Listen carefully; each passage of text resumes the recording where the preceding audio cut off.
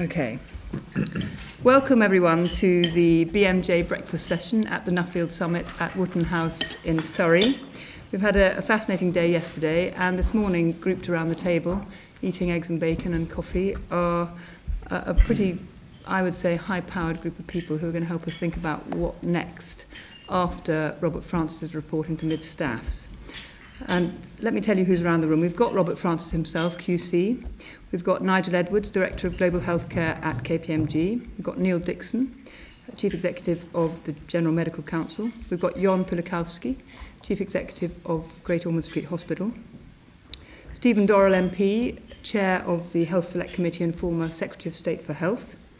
Jeremy Taylor, Chief Executive of National Voices, which is a national alliance of health and care charities in England. We've got Sam Barrell, who's a Chief Executive Officer of the CCG in Torbay, who's a GP. Julie Moore, Chief Executive of University Hospitals Birmingham, and also Chair of the HOC Group, which is a group of the leading academic teaching hospitals. Simon Stevens, President of Global Health at UnitedHealth, the United States insurer. Bruce Keogh, Medical Director of the NHS Commissioning Board.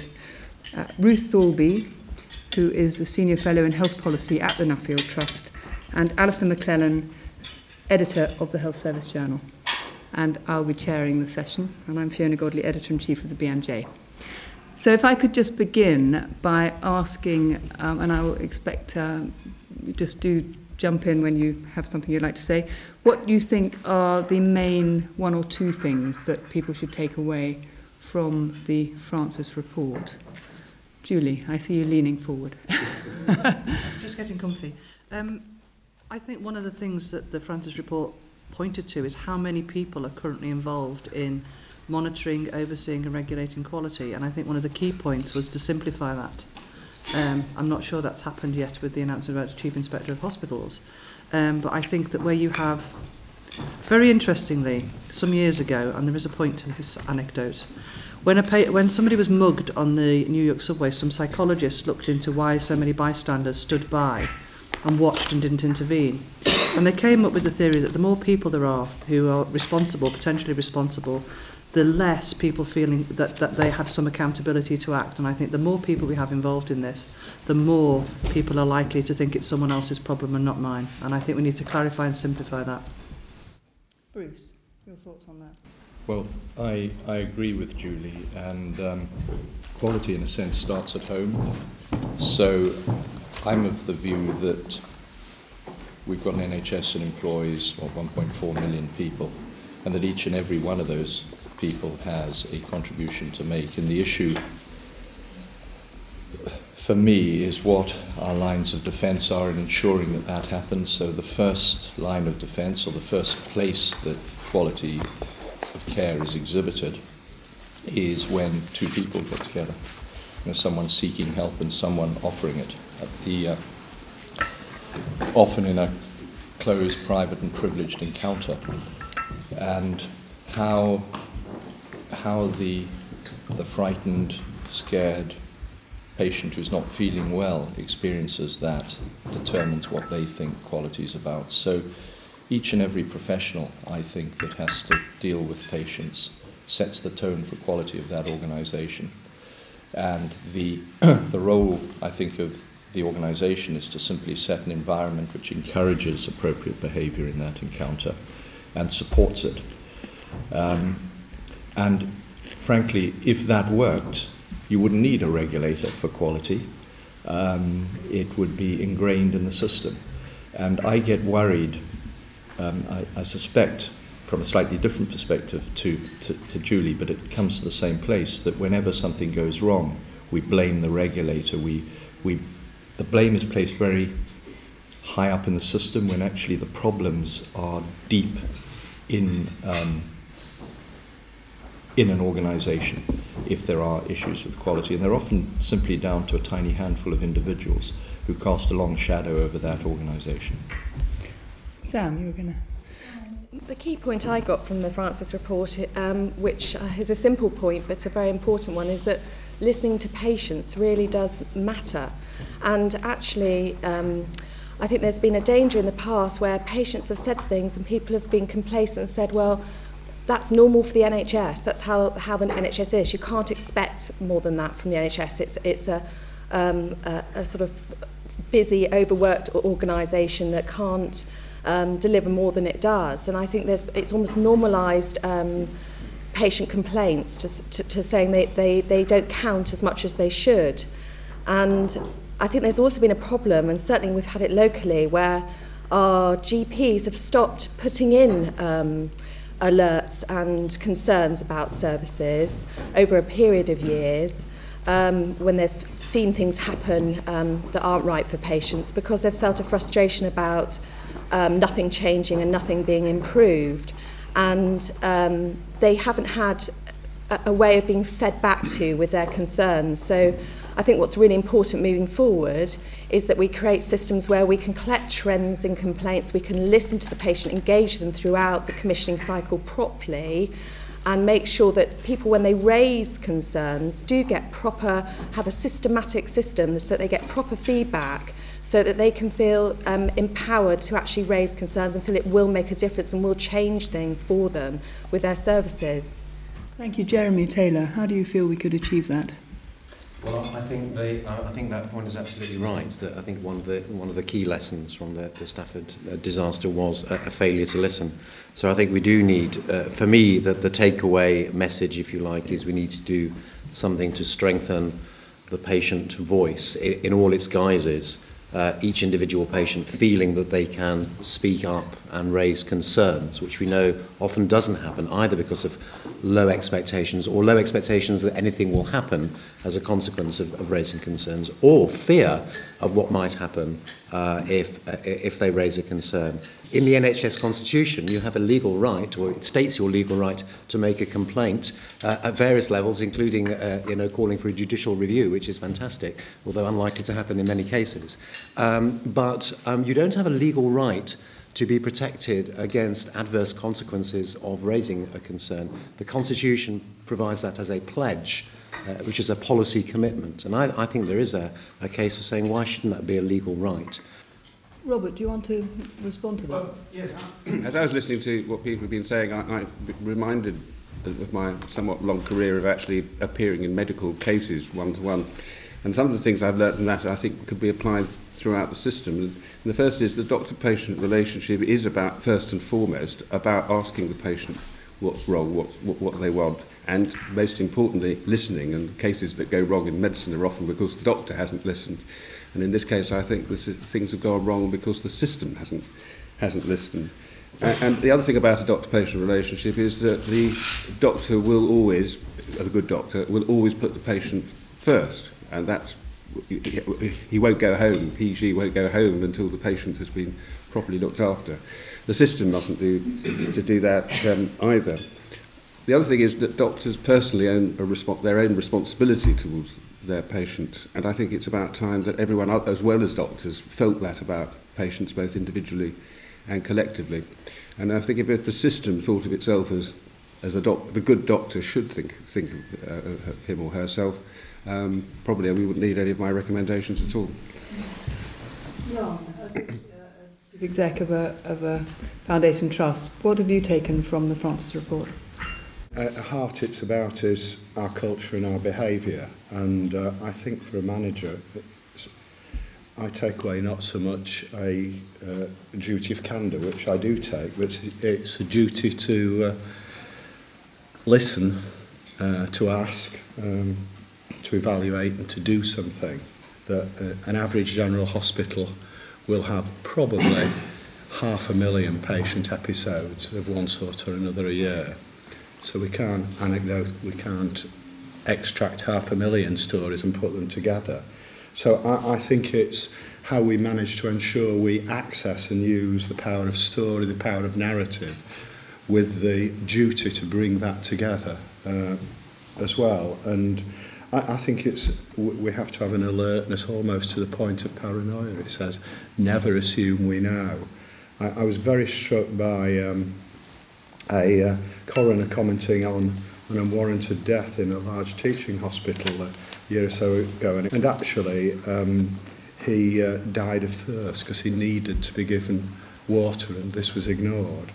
And the coroner described the culture that allowed that to happen as a culture of assumption. And that struck me. We must never assume we know. We must always check and find out. And if I might make one other entirely different comment at a general level like Julie, one of the things it has made me think, and I started to say yesterday, why do we distinguish between FTs and non-FTs? Our duty is the same. Shouldn't our regime for quality, for safety, for checking them be the same? Nigel, why do we bother with FTs and non-FTs? I wasn't entirely sure, to be absolutely honest. I mean, I think I'm with Julie really here. I think the main responsibility for how organisations function and deliver quality needs to be vested with. I think one of the very strong lessons I take from the sort of the story of mid-staff. Someone else is minding the shop. We're okay because we've had assurance of that from someone else. That then raises a question about what are the competencies and skills you need on that board and whether we've got the right people. And well. It's not just. I mean, the FT's got the added complication, which we might come back to about their governors and how they fit into this story. Whether they make things more confusing rather than less. So it's not just the right people. It is, as Jan was saying, about an attitude of mind. I'm very struck by something that Julie's medical director said in a piece of work that we've been doing, which is, the more he measures, the less he sleeps, and it's about what Jan was describing, moving towards this, what's often called in the literature, a high reliability organisation, which means a sort of preoccupation with that things are going to fail. Stephen Dorrell. I think quite often in these discussions that follow big reports, there are one or two sound bites that crystallise quite a lot of thinking. And the example I often quote from the Bristol report, into a much smaller scale but very similar sister examples of failure in Bristol over 20 years ago, is that the real scandal of Bristol was not that nobody knew, it was that everybody knew. And the takeaway from in the same zone out of Robert's report for me was the phrase that people were doing the system's business. They weren't focusing on the patient in front of them, as Bruce was talking about. And it's that sense, what Jan described, I think, as paranoia about how things that can go wrong. Understanding that it isn't somebody else's problem, it's your problem if you see something going as it shouldn't go on, if something going wrong around you. Neil Dickson. I'm first of all struck by the question of whether this is going to be a seminal moment. Are we going to look back in 10 years' time and say this thing has actually made a difference or not? And I'm still unclear about that. I absolutely agree that the focus on local leadership and local organisation is absolutely crucial. Though I also think there are responsibilities on either side of that, local leadership and organisation. And there is a danger in all this that everybody contributes by saying, yes, I've identified who the key person to do this is, and it's not the finger's not pointing back at me. So I think, first of all, on one side, there is an issue around the role of national regulation, both system and professional, and how that works, and not overestimating what it can do. But on the other hand, making sure that it is considerably better joined up than it currently has been working. On the other side, I think down at the level of the individual, patient and professional, and how those professionals feel about themselves when they go to work in the morning. And unless they feel good about going to work in the morning, we've got a real problem. That's partly, of course, that's about organisational leadership and good management and all the rest of it. But it's also about the professions themselves recognising their responsibilities. And there was a level of disengagement and disempowerment which you saw at mid-staffs, which you can see throughout the whole healthcare system. And if that continues, none of the other things will work. Even good management, and you do see good managers sometimes trying to get it right and finding it difficult where there is a body of professionals who simply don't want to engage, who have become so institutionalised by the system that they're not engaging with it. So you need all those three pieces to start working effectively. Thanks, Neil. Simon Stevens. Well, picking up Jeremy's point, obviously one of the fundamental lessons I think that comes out of Robert's report is that there's a need to take the patient voice more seriously and institutionalise ways of doing that. But I also think, to Neil's point, there are early warning signals that we get from the nurses, the doctors, the staff of individual hospitals. Within the last couple of weeks, the Department of Health has just published the annual NHS staff survey, and that showed that only 55% of NHS staff felt that if they saw malpractice, wrongdoing or fraud within their local organisation, it would be addressed by their local hospital or primary care trust. And in some hospitals, that is under half of staff who think that that would be the case. Well, that seems to me that's a sort of fairly strong kind of warning sign that we haven't got it right in a number of places. Relatedly, I think, looking back at Bristol, one of the things we should conclude is that if we think certain things are important as part of the new safety and quality apparatus, then when we say we're going to do them, we should actually do them. And the fact is that the response to the Bristol Royal Infirmary report in Parliament in 2002 said that clinical outcomes data would be published, and it is now 2013, and we are still saying it is going to be published sometime this year. So if we were serious about that, we wouldn't have let that slide for 11 years. In 1999, the GMC announced that it had decided that revalidation would be introduced within the next 2 years. It has actually been introduced December of last year, a 13-year delay. So that suggests that we don't actually take very seriously some of these fundamentals that I think most patients would assume are in place. Ruth Thorlby. I think one of the main messages I've got out of the report was the implication is that we need to change our mindset, all of us, about what the state of quality is inside NHS hospitals, from being, let's assume it's mostly good with some bad bits, to saying it probably might be quite bad and let's prove to us that it's good. And I just wonder what the implications of this are for patients and families going into hospital, but also all the local people who get involved in the different forums and ways that the public have to be involved locally, which I was really interested in the report. Seems to have misfired completely. The patient and public involvement forum didn't work and was singled out as having been sort of both deferential and badly informed. Similarly with the overview and scrutiny committees, and I think part of this is the assumption that probably things were okay in the hospital. But what does it mean to be asked to think that things may not be okay in your local hospital, and will you have the ability to actually find that out? Will you be sufficiently well trained to go into a hospital and know when things aren't right?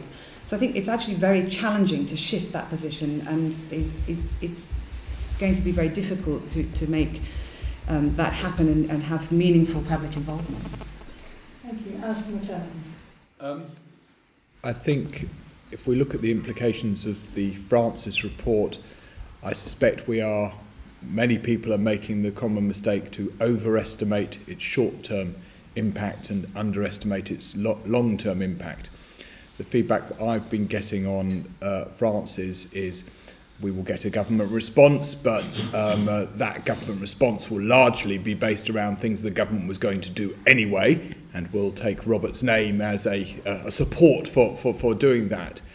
However, out there in the system, I think that there are a number of people at all levels, board level and elsewhere throughout organisations, who will take Robert's report and use it as a way to fight their way through whatever bureaucracy they have to do to make the kind of changes that he talks about. And I think that will obviously take longer, but I think that will be quite important.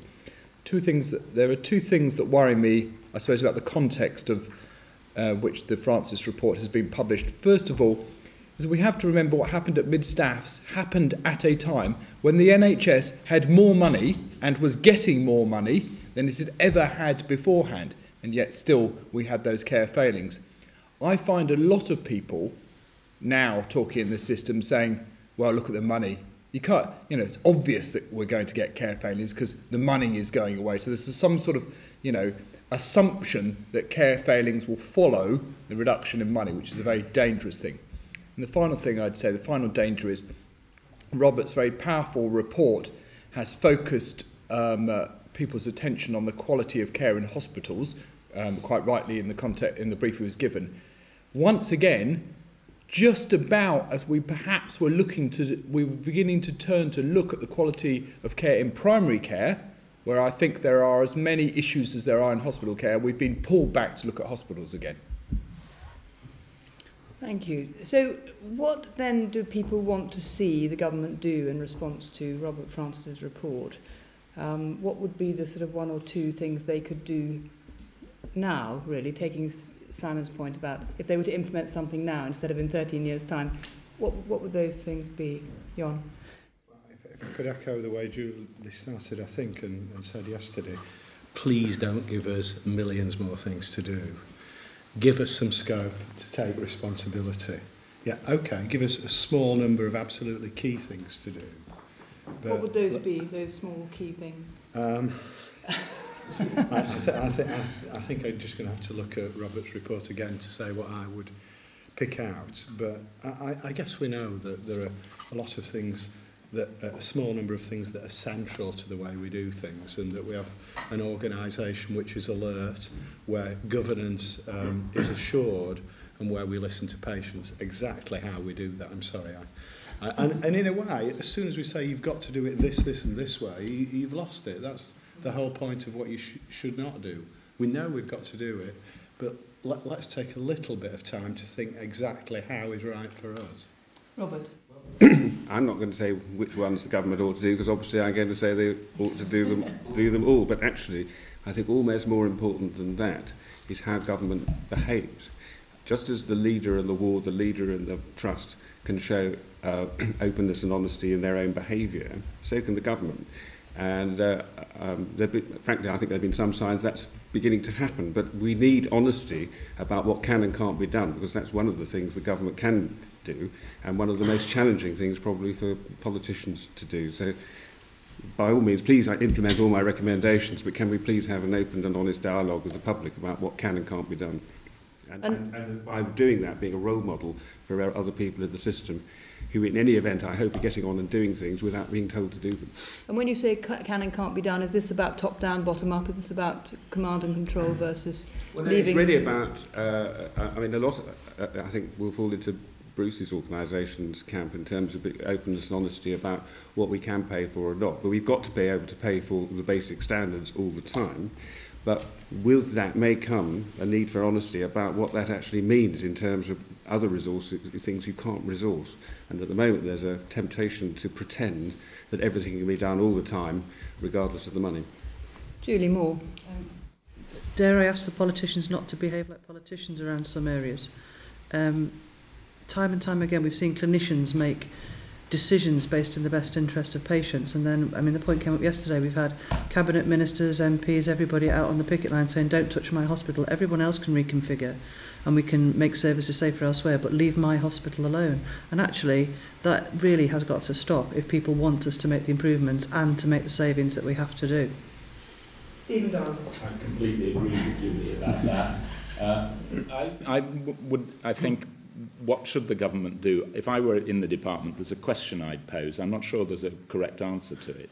But the question I'd pose would be it would be counterintuitive. It would be one of the responses to this could be, arguably should be, given the complexity and therefore the inefficiency of the system that Julie started off by referring to, what can I abolish? What can I remove from the system in order to make the remaining bits of the system work better? Julie and Jan are nodding for those listening. And what would you abolish, Julie? Well, that's why I said yes. Julie's got an answer, but I think I don't have an immediate answer, but I think it's the right question. Julie, a quick list of what you'd abolish. Not necessarily a quick list, but I will give you one if you like. But we've actually created organisations for a very good purpose. But when we actually then create another one that also does the same purpose, we still leave the other one in place. So there are, at the moment, locally, 5 organisations whose remit is to advise on reconfiguration of services. And I think that kind of thing is just got to stop. Jeremy.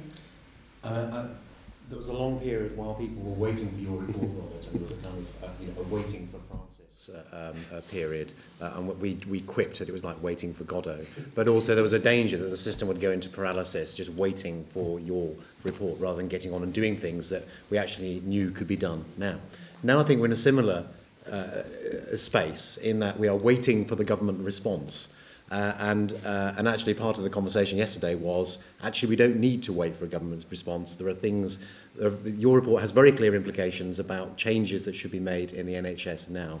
And I think Alastair's right too. We mustn't forget that this isn't just about hospitals. I think there are things that government should do fairly quickly, which they can do, and which only governments can do. So I think they should implement a statutory duty of candour, because that's a thing government has to do.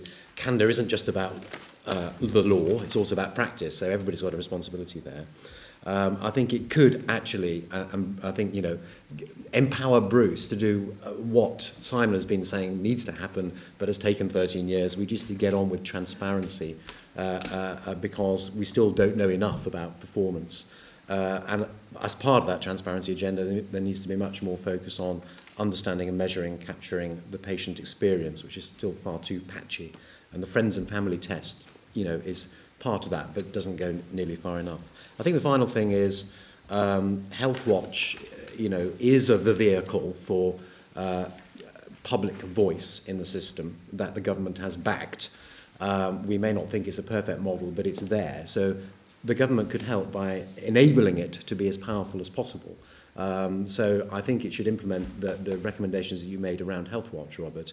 It ought to have ring-fenced funding, so you don't have a position where, for example, in Leeds, the budget for Health Watch will be £400,000, but in Manchester it's £80,000 because it's left to the discretion of the local authority. That can't be right. And I think everything around how a systematic way to recruiting people to come into Health Watch, to give them proper training and support so they can perform an effective role. So they're not a bunch of amateurs who are out of their depth or whatever. I can't remember your exact phrasing, but we need to have good people coming forward and playing a really strong role. That is possible and doable. It requires investment and a serious intent. Thank you. So, Bruce, do you feel empowered? I mean, are you as an arm of government, what will you be doing in response to Francis's report? It hasn't been a great week. I've been accused of management speak and now an arm of government. To be honest, I see myself as relatively independent. Can I just pick up a couple of things? So, Alastair raised the issue of people saying, well, there's not enough money to offer good care. And Stephen talked about abolishing things to make room for other things to happen. And that reminds me of a couple of things, really. It reminds me of the fact that there is a lot of evidence that better care costs less. And I can give you an example out of my own specialty. In cardiac surgery, where in Virginia, a colleague of mine, Jeff Rich, who subsequently went on to run Medicare, looked at the cost of coronary artery bypass surgery, and all units were performing well.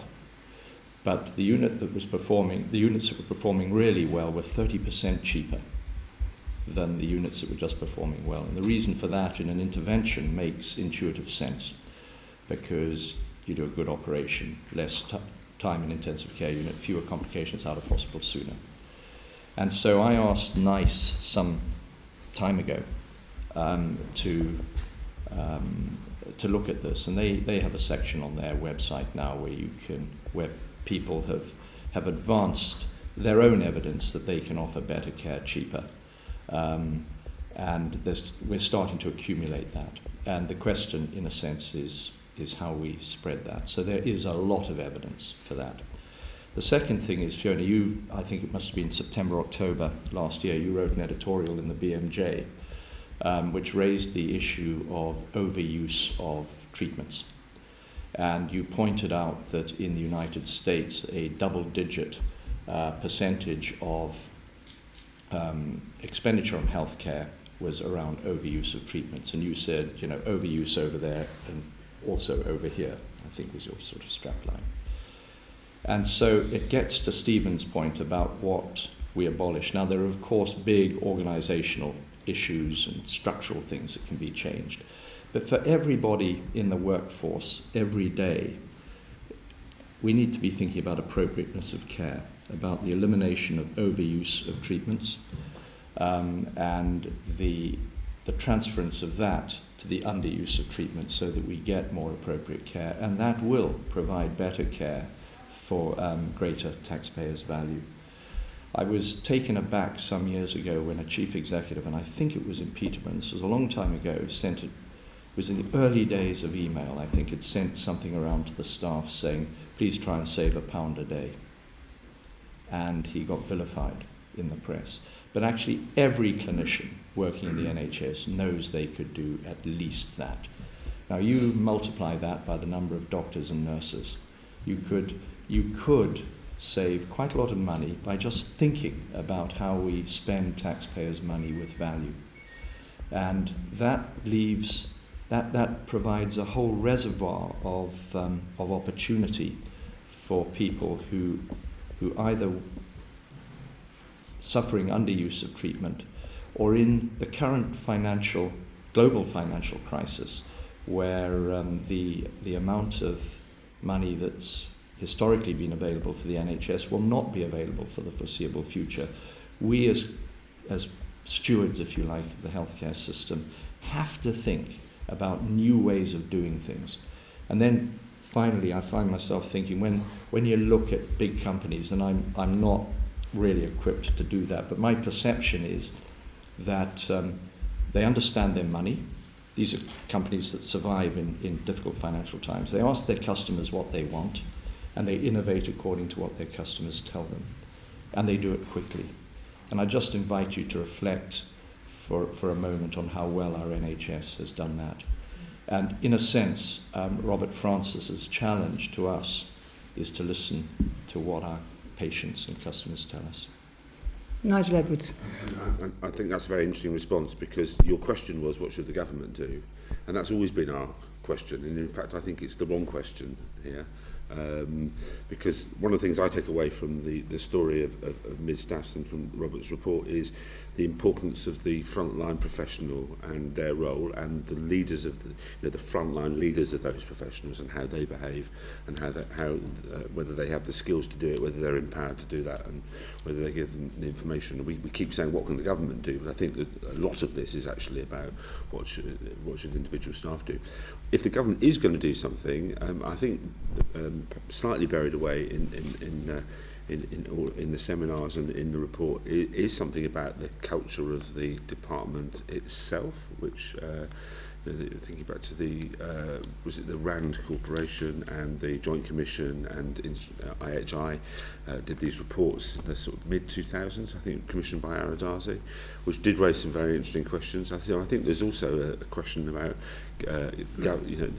some of the arms of government examining themselves rather than telling everybody else what to do. There's a bit of self-reflection, and I haven't quite seen much of that in the response to Robert's report.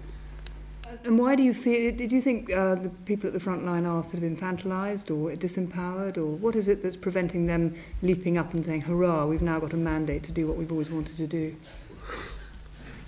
Well, I mean, this is one of the problems where we talk about the NHS as though it's some sort of single entity, and of course it varies enormously, and many organisations have managed to do that. So I think we need more understanding of what those organisations aren't doing that have done wrong. There is a real problem, which isn't talked about much, about how hard being a frontline member, how much anxiety this produces, how difficult it is, how much support people require to do it well, and probably the sort of theme I think comes out from Robert's report is we've sort of got caught out by the change in the type of patients that we now deal with. It's sort of crept up on us gently. We knew it was happening, but the large number of people with dementia, with multi-morbidity, we've got hospitals organised on the disciplines of medicine for dealing with acute care, and largely patients who resolutely fail to fit into the way that we've organised our services. And there's a bit of a tendency in the NHS to regard that as the patient's problem. So we're talking about inappropriate A&E. So it just will not fit into how we...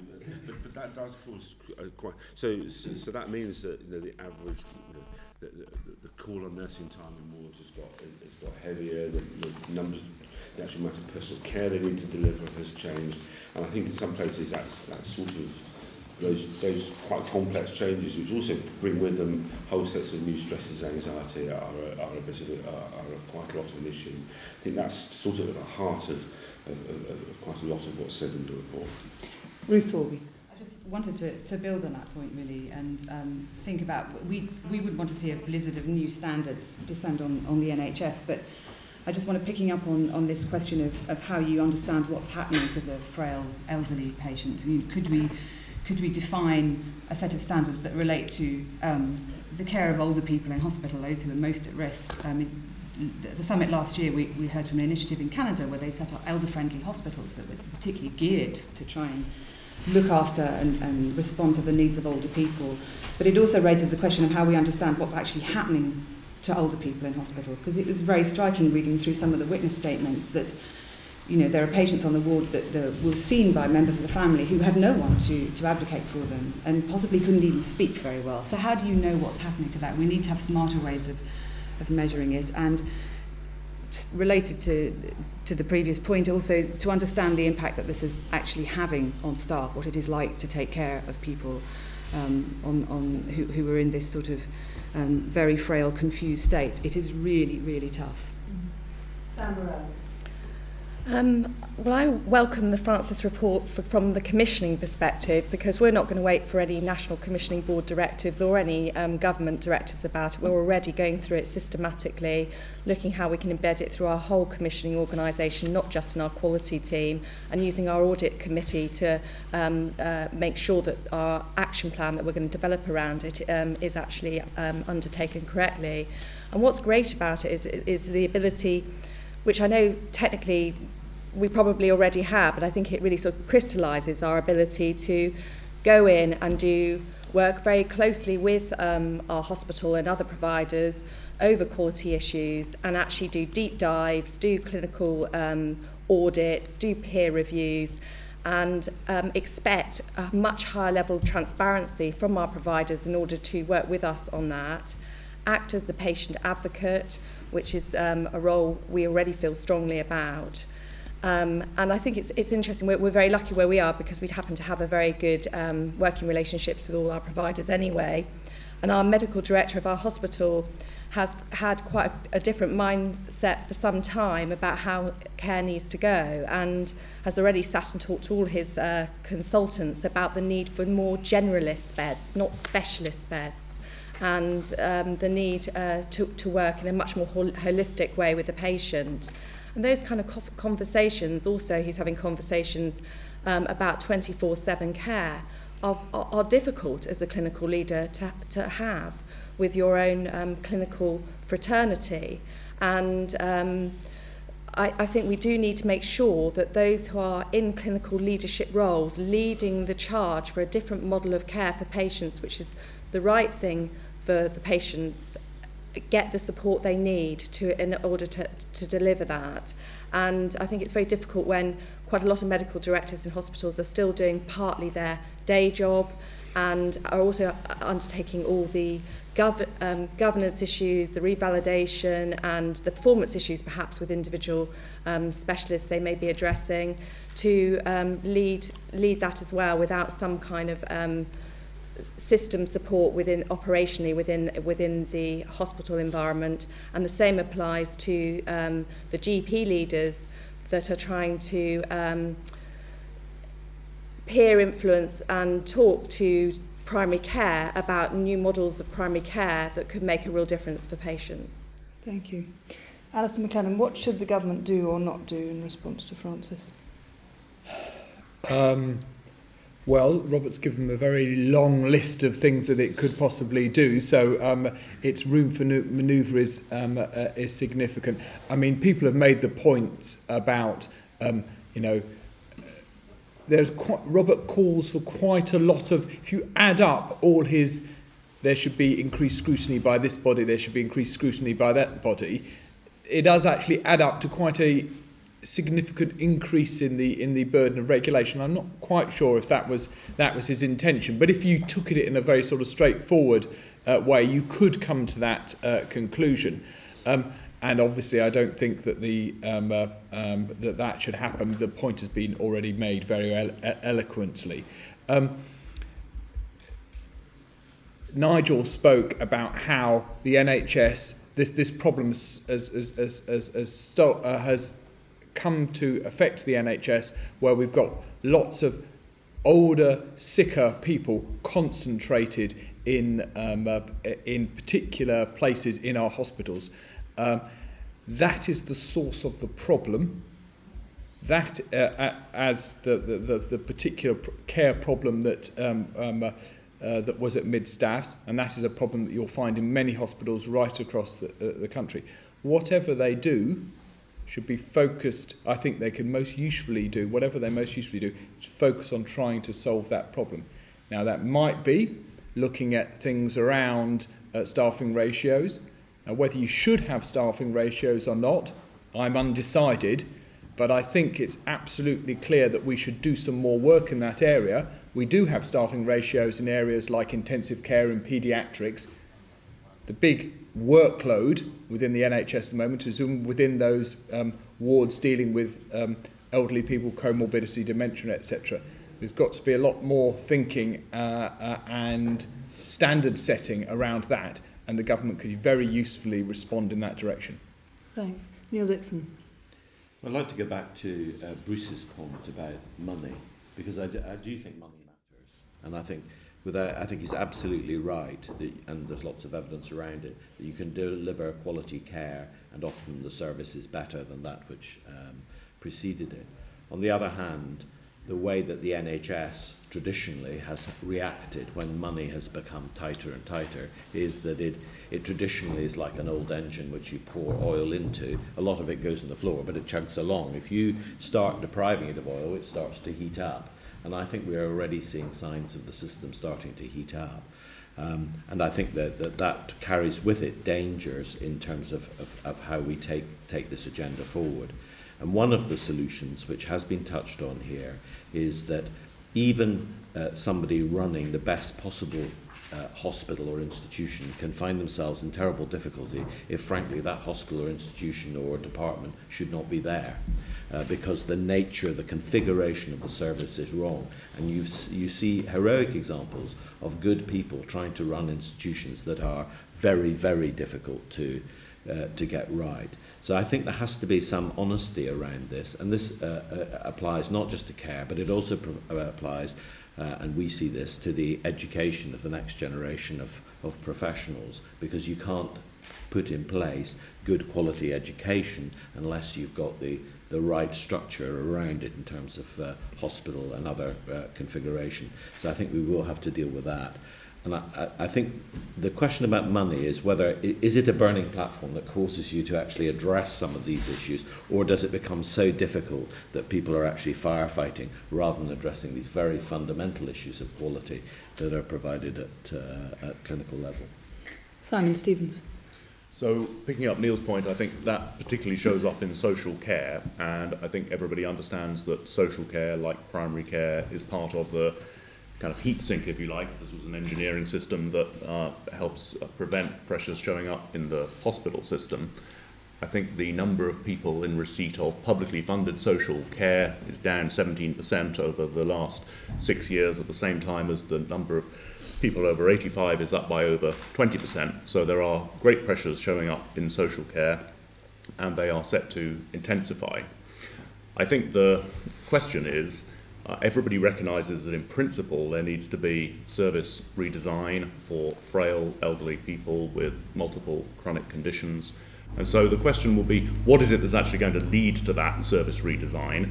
If you think about the big shifts that have happened in the patterns of care in the history of the NHS, they've often actually had a medical technology trigger.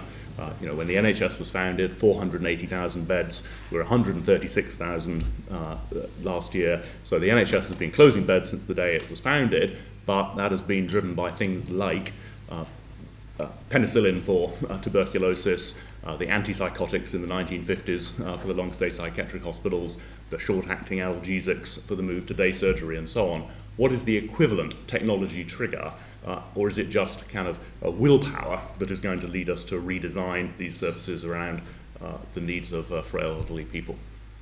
Stephen Dorrell. I'd offer a suggestion of an answer to Simon's question, what's the technology that allows us to redesign our services? It's actually nothing to do with medicine. It's information technology. It allows you to redesign a system around a better information flow. Every other sector of the economy has been completely redesigned as a result of the development of modern digital technology. We haven't yet applied that remotely to its capacity in healthcare. I just wanted to ask Julie Moore to reprise something you said yesterday about where the next generation, or others around the table to comment on where the next generation of committed and skillful managers and senior doctors and nurses are going to come from. Well, I don't know where they're going to come from, because at the moment it doesn't seem like a very attractive job. And one of the points I did wish to raise, just following on, which relates to this, is we talk about accountability and regulation of hospitals, but it's a system. And if primary care fails, then the patients end up in the hospital. If community care fails, patients stay in the hospital. And actually, all the regulation we have today is around hospitals, really. And a short example is this week we were asked to take ambulances from all the surrounding hospitals because they were in, the technical terms, meltdown, and which would completely affect my standing with the regulator, who will not take a very generous view of the fact that we helped the surrounding region by taking their A&E patients through and failed the 95% target. So let nobody tell you the targets are gone. In speaking to some young graduates from the business school recently, out of a class of 35, I asked who would consider a career in health. Not one hand went up. And we discussed it. It was the news reports, it was the pressure, it was the perceived off with their heads all the time. Now, I actually do believe we should hold managers to account, but actually it is about time we talked about the good things that go on and stopped trying to vilify absolutely everybody. I believe 99.9% of doctors, nurses and every other healthcare professional come to work to do a really good job. It's a vocation. It's not about, they don't come to make millions, no matter what people might say about doctors. Actually, the vast majority of doctors don't do a lot of private practice. It's about having a vocation and wanting to look after and care for people. My job is to make it easy for them to do the right thing and hard to do the wrong thing, and make sure that they can deliver the kind of one-to-one care that we've been talking about. But where people are going to come and pick up this baton from, I don't know. There are many alternative careers for people to go into now that weren't around when I was young. And actually, we need to make this, I think it was said yesterday, managers have got to be treated as though they are an essential, vital part and treated with respect in the system, because quite frankly, at the moment, they're not. Thank you. I'm going to give the final word to Robert. Given the fact that most of the people listening to this will be doctors, what would be the one thing you'd like to say to them? Well, I think, excuse me, a lot of what we've been hearing just in the last bit of the conversation is about things that need to be changed in systems and about how the care pathways need to be changed, and we don't want older people in hospital.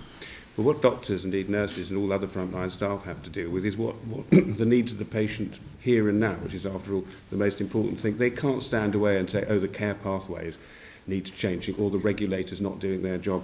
They have a responsibility, and it should be a privilege, actually, to step forward, use their clinical autonomy to actually do the best for their patients.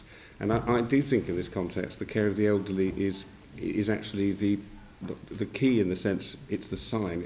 If a hospital is, and the professionals are getting that right, despite the challenges, it's quite likely things are going to be right elsewhere in that organisation. It's not actually right that Stafford was all about the care of the elderly, unfortunately. The surgery was wrong, A&E was wrong, a lot of other places were wrong. But it's about, if you're looking for care and compassion and dedicated care, with the patient being put first, get the care of the elderly right and use your clinical autonomy to do so. Thank you very much indeed to all of you for joining us. Thank you for listening. If you've got comments about this podcast, please do send a rapid response to bmj.com.